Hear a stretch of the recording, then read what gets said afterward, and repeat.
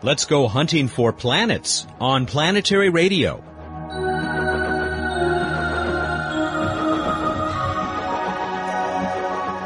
Hi everyone, I'm Matt Kaplan.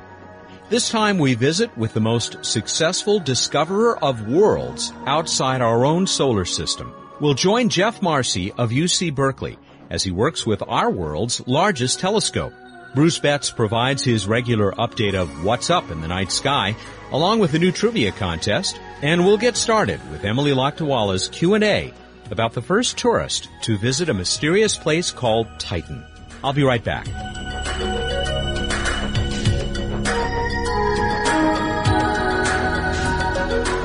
Hi, I'm Emily Lakdawala with Questions and Answers.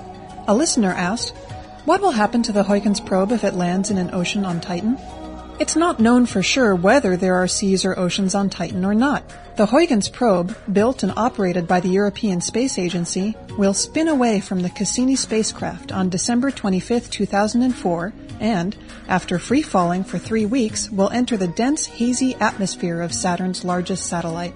The probe's main mission is to spend 2.5 hours parachuting down through Titan's clouds, transmitting measurements of the atmosphere and of the approaching surface, whatever it may be made of. Huygens signals will be transmitted to the Cassini spacecraft, which will relay them back to Earth. The data will include images captured constantly during Huygens' descent. But will Huygens survive hitting Titan's surface? Stay tuned to Planetary Radio to find out.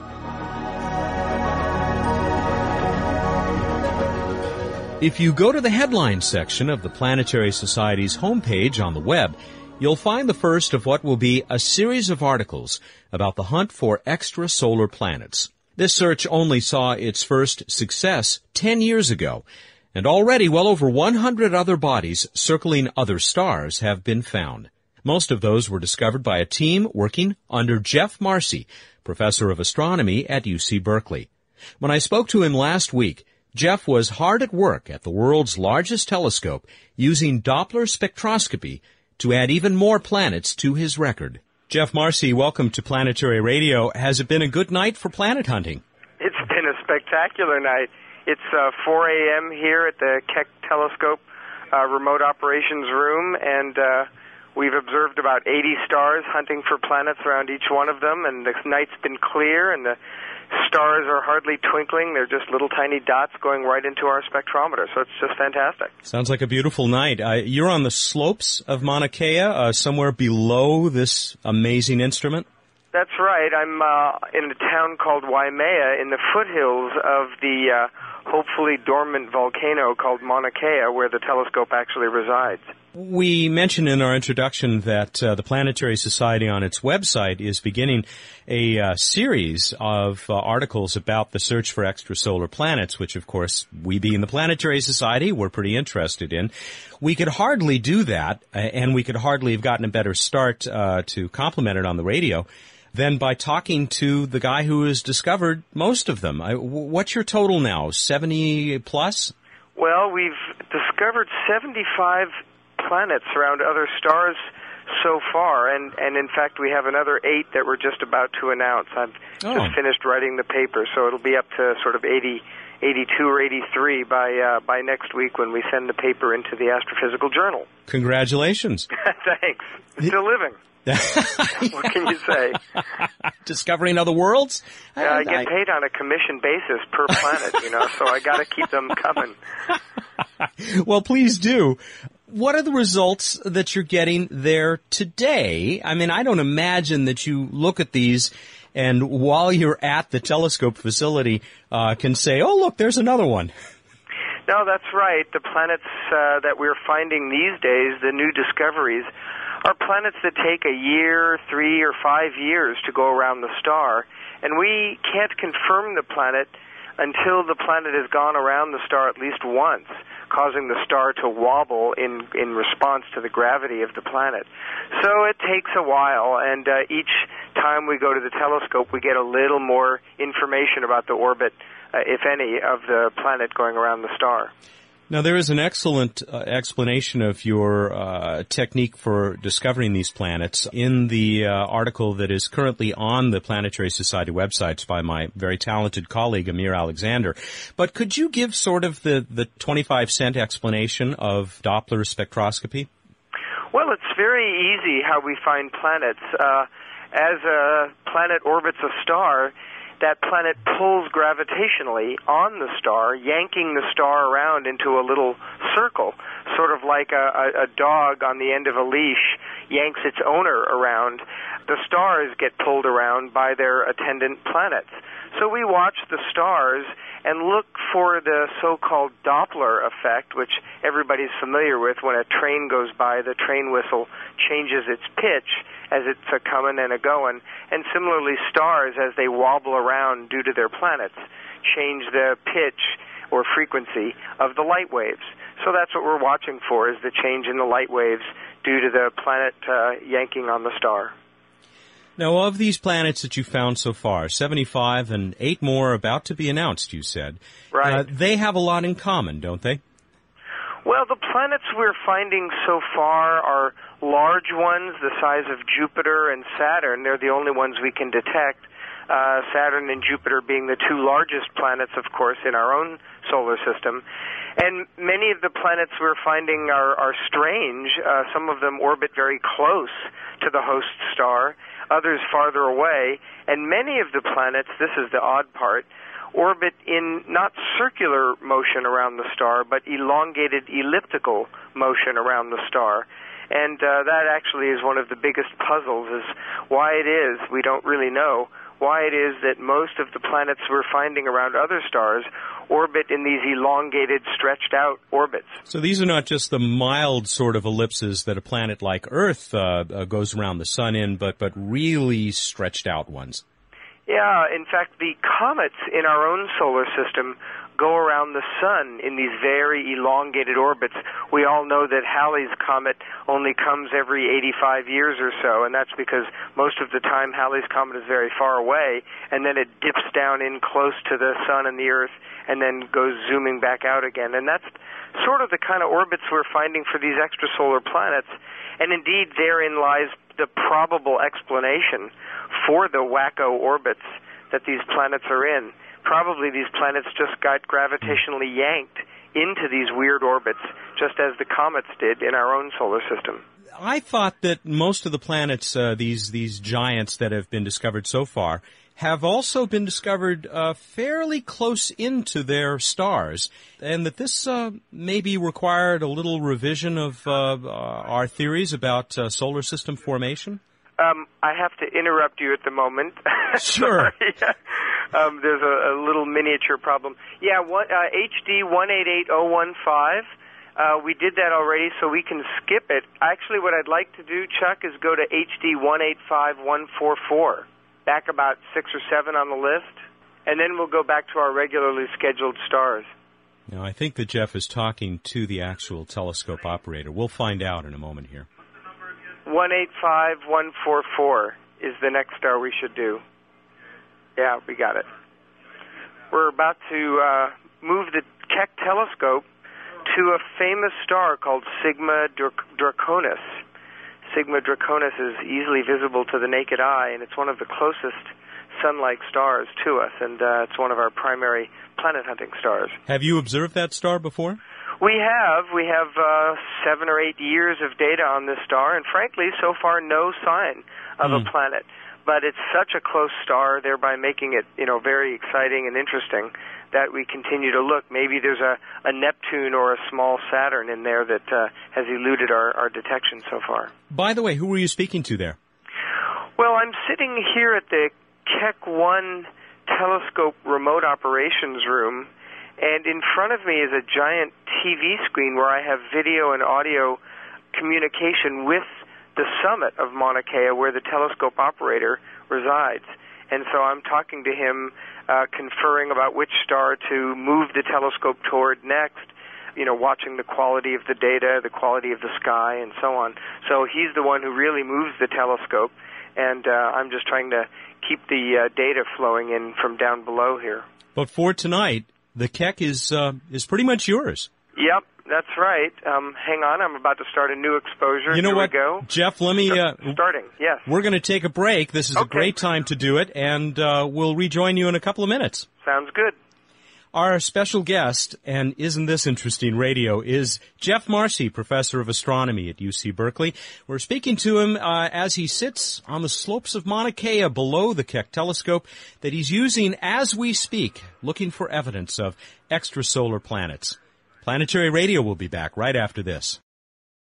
This is Buzz Aldrin. When I walked on the moon, I knew it was just the beginning of humankind's great adventure in the solar system. That's why I'm a member of the Planetary Society, the world's largest space interest group. The Planetary Society is helping to explore Mars. We're tracking near-Earth asteroids and comets. We sponsor the search for life on other worlds, and we're building the first-ever solar sail. You can learn about these adventures and exciting new discoveries from space exploration in the Planetary Report.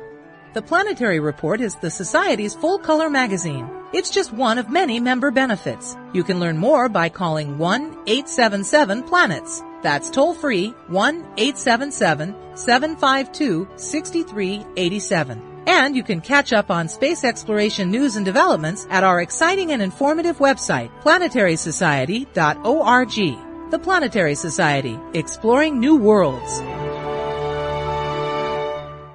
And then way down at the bottom of the list, we'll finish off the night with Tau Ceti. That's HD 10700. There's one I know. Yeah. And then the next one right below it, HD 11964A. And then the last star, HR 8781. We have only 45 minutes left in the night here, so. Oh, my. Okay, well, don't let us interrupt at all. Oh, no. It's fine. It'll all go smoothly, I hope. Yeah. Well, we continue to eavesdrop on Jeff Marcy as he searches for extrasolar planets there at the Keck telescope, the world's largest, or one of them, in Hawaii, the big island of Hawaii. He has that telescope for the night. Jeff, thank you for letting us listen in, first of all. This really is exciting stuff. Well, it's my pleasure. We're having a lot of fun here ourselves. As you give these instructions to the actual telescope operator, he then reorients the telescope. You look at that star, and I take it that what you're doing is getting these very accurate spectrographic analyses? That's right. We go star after star, spending about 10 minutes on each star. And when we point at one star, the star light goes into the telescope, but then where your eyepiece would be, we removed the eyepiece and put a spectrometer instead, and so the starlight just passes on into this spectrometer, which is just a fancy word meaning a prism that spreads out the light into all of its composite colors, blue, green, yellow, and red. So we store that spectrum of colors permanently on the computer. Is this a particularly sensitive spectrometer to detect these what must be fairly tiny Doppler changes in the color?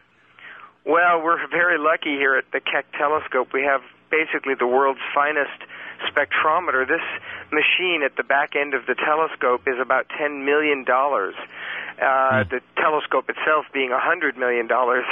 So we have both a great telescope and a great spectroscopic instrument with which to measure these tiny Doppler shifts that we have to measure to find the planets around stars. Before we took the break, I asked you a question. I want to come back to that now. And let me just summarize it. Is what have we learned already because of the discovery of these 100-plus and counting extrasolar planets that has changed our views about the formation of solar systems and for that matter, the presence of planets in the galaxy? Well, we've learned so many things, it's hard to know where to begin. But I would say the highlights are, first of all, we know there are many, many, many planets out there in our Milky Way galaxy. It contains 200 billion stars, and something like 10% of those 200 billion stars harbor planets, at least 10%. We can only see the Jupiters and Saturns. So it's anybody's guess as to how many of the smaller Earth-like planets are out there, but probably even more. So the basic reality is that our galaxy harbors billions, indeed tens of billions of planets, many of which are undoubtedly small and rocky and may have a temperature that allows water to remain in liquid form, which is, of course, the essential ingredient for life. So you sound pretty confident that once we improve our instruments, once we're able to find them, we're going to find these ever smaller planets until we start finding these new Earths. Yeah, I have no doubt about it. We haven't found any Earths yet, but all the theories and all the observations are pointing to more and more of the smaller planets that we can't quite detect yet. And because there's so many of them out there, I'm sure that there are the Earth-sized ones that have just the right temperature to support the kind of biology that we're used to. You have a great job. Well, it's crazy. I'm working all night here at the world's largest telescope. It's an incredible privilege. It's a joy. It's exciting. It's exhilarating. I've been up for 24 hours now. I got up at 7 a.m. Pacific time. It's now 7 a.m. Pacific time again, and I haven't slept for 24 hours, and as you can tell, I'm having the time of my life. Yeah, you sound pretty coherent. Obviously, it's exciting, and you've had a lot of practice. Where do we go from here? We obviously do need, as great as this technique is, this a Doppler spectroscopy that you and your team have had such wonderful results from, where do we go to fine-tune things so that we can find those small rocky planets? There are 3 spectacularly wonderful new telescopes being built by NASA specifically to detect Earth-sized planets. And I'll tell you the names and a little bit about them because they're just so intriguing. Please. The first one is called Kepler. It will launch in 2007, and it's a spaceborne telescope NASA's building to try to find Earth-sized planets when they cross in front of a star, dimming the star by virtue of the Earth blocking the light from that star. So this telescope will look for stars winking, if you will, due to Earth's crossing in front. And then the next big telescope is called the Space Interferometry Mission that NASA's building for launch in 2010. And that one is supposed to actually find Earths around the nearest stars by watching for the wobble of a star due to those Earths. And then the real spectacular, incredible machine that NASA is hoping to build in 2015 or 2017 is called the Terrestrial Planet Finder. And this machine should take the first pictures of Earth-sized planets, hoping to see a pale blue dot orbiting a star in the blackness of space. And it'll be a wonderful day when we get our first picture of another Earth orbiting a yellow sun-like star. I'm using the word exciting a lot, but I especially like your use of that term pale blue dot. Well, it's, of course, reminiscent of our old friend Carl Sagan, who was the first one to talk about how glorious it would be to find another Earth and maybe life on that Earth.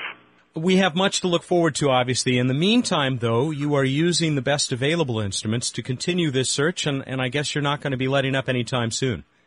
Well, we're not. The first thing we're going to try to find are other Jupiters that are exactly like our own Jupiter. If we could find a star that had a Jupiter that looked like ours, well, that's a pretty good signpost that perhaps there's an Earth there, too, that's a little bit like our own Earth. Jeff Marcy, we've only got about a minute left. I wonder if you want to direct anyone to any websites, which we will also put on the Planetary Society website, planetary.org, where people can hear this program, or any other parting thoughts. Well, my website that my team has developed is easy. It's www.exoplanets.org, exoplanets.org. And I think the last thing to be said here is that we humans are remarkably lucky. We've crawled over the globe of the Earth starting on the East African savanna only 2 million years ago. Somehow we're reaching out into our galaxy to try to learn about the origin of planets and, more interestingly, the origin of life. Oddly enough, to find out how it is that we crawled out of the East African savanna 2 million years ago. So we're learning about our own roots by reaching out to the stars. We look for other Earths to learn about our own and ourselves. A great way to finish. Jeff Marcy, we'll let you get back to hunting for planets, and good hunting. Thank you very much. Jeff Marcy is professor of astronomy at UC Berkeley. He and his team have discovered the majority of the extrasolar planets, the exoplanets, that have been found to date. He is confident that we will be finding many others. And this has been a great way to kick off a new series of articles about the search for extrasolar planets on the Planetary Society website.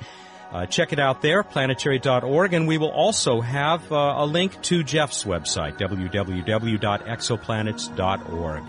I'll be back with Bruce Betts, What's Up, and our latest trivia contest right after this return visit from Emily.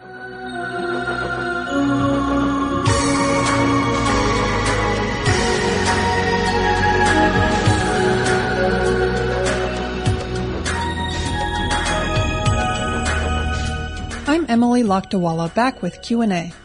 After her 2.5-hour descent, Huygens may survive landing on the surface of Titan, but there are no guarantees. If Huygens doesn't find an ocean and lands on a hard surface, she may not survive the fall, and even if she does, she could tip over into a direction so that her antenna is no longer pointing to the Cassini spacecraft.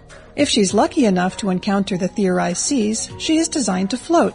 Huygens is designed to report how hard the surface is by telling how much deceleration she feels when she hits. If the surface is liquid, there are sensors that can measure all of the liquid's physical qualities: the density, temperature, refractive index, thermal conductivity, heat capacity, and electrical permittivity. A tilt sensor will report any motion due to waves, and an acoustic sounder will measure the speed of sound in the liquid and possibly even its depth. Huygens could transmit data for half an hour or more after a soft landing. Got a question about the universe? Send it to us at planetaryradio@planetary.org. And now here's Matt with more Planetary Radio.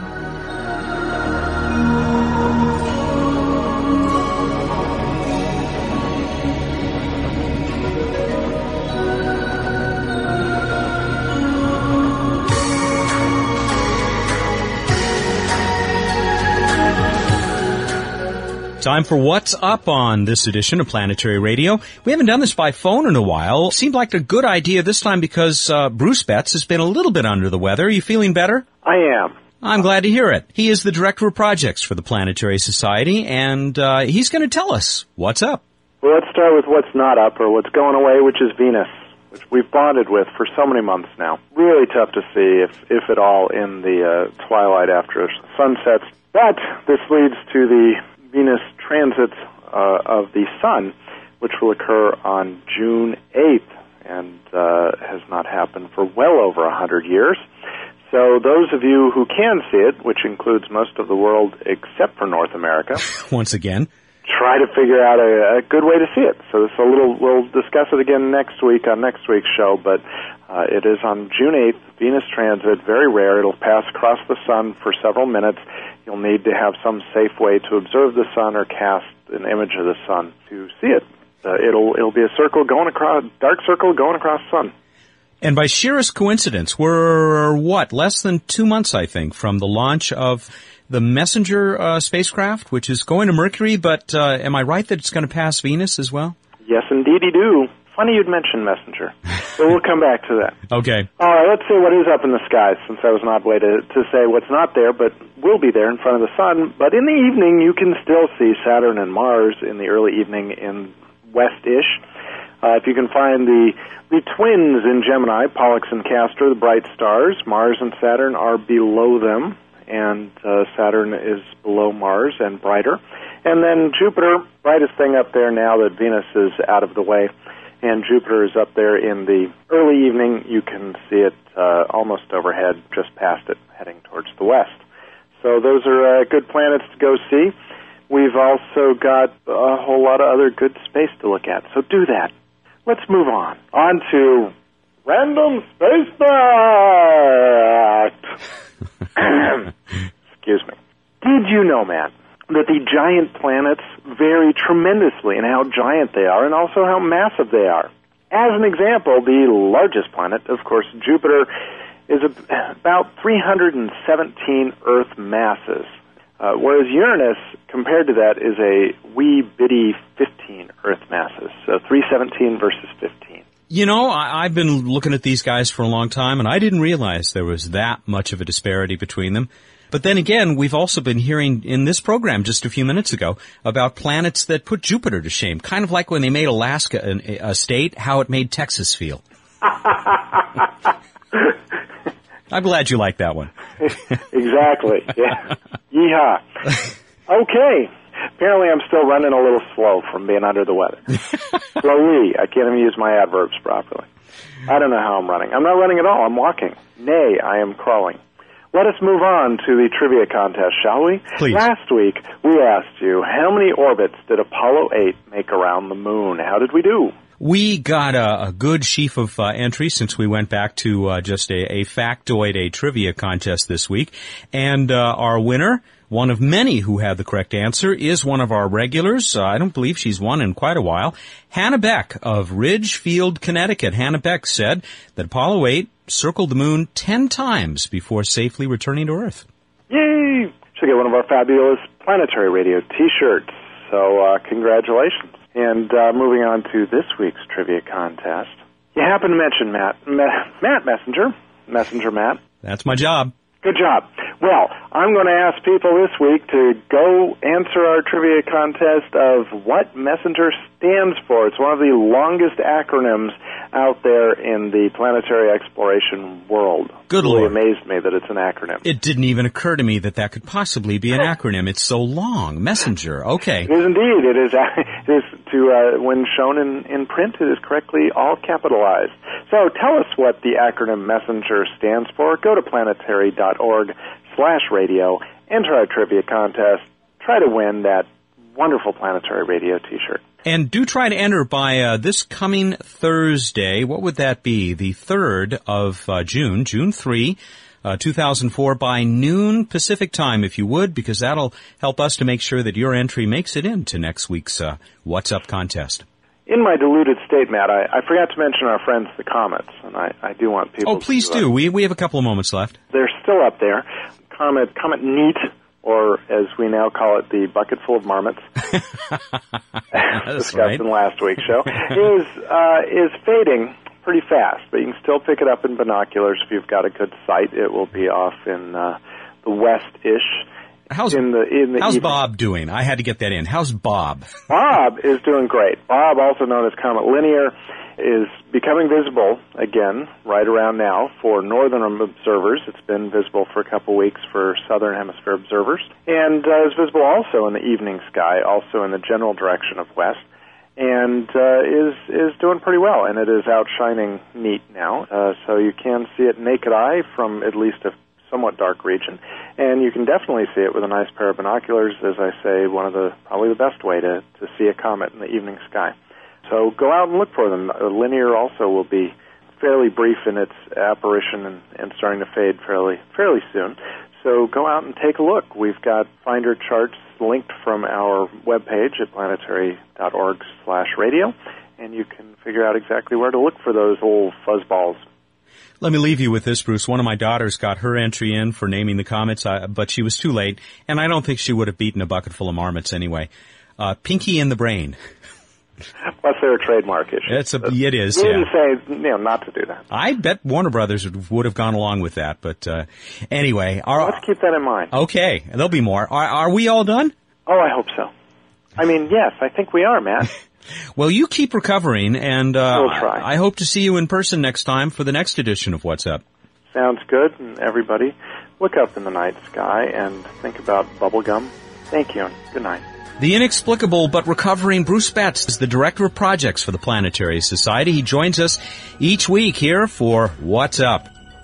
That's it for this edition of Planetary Radio. We'll be back out there in the cosmos again next week. I hope you'll join us.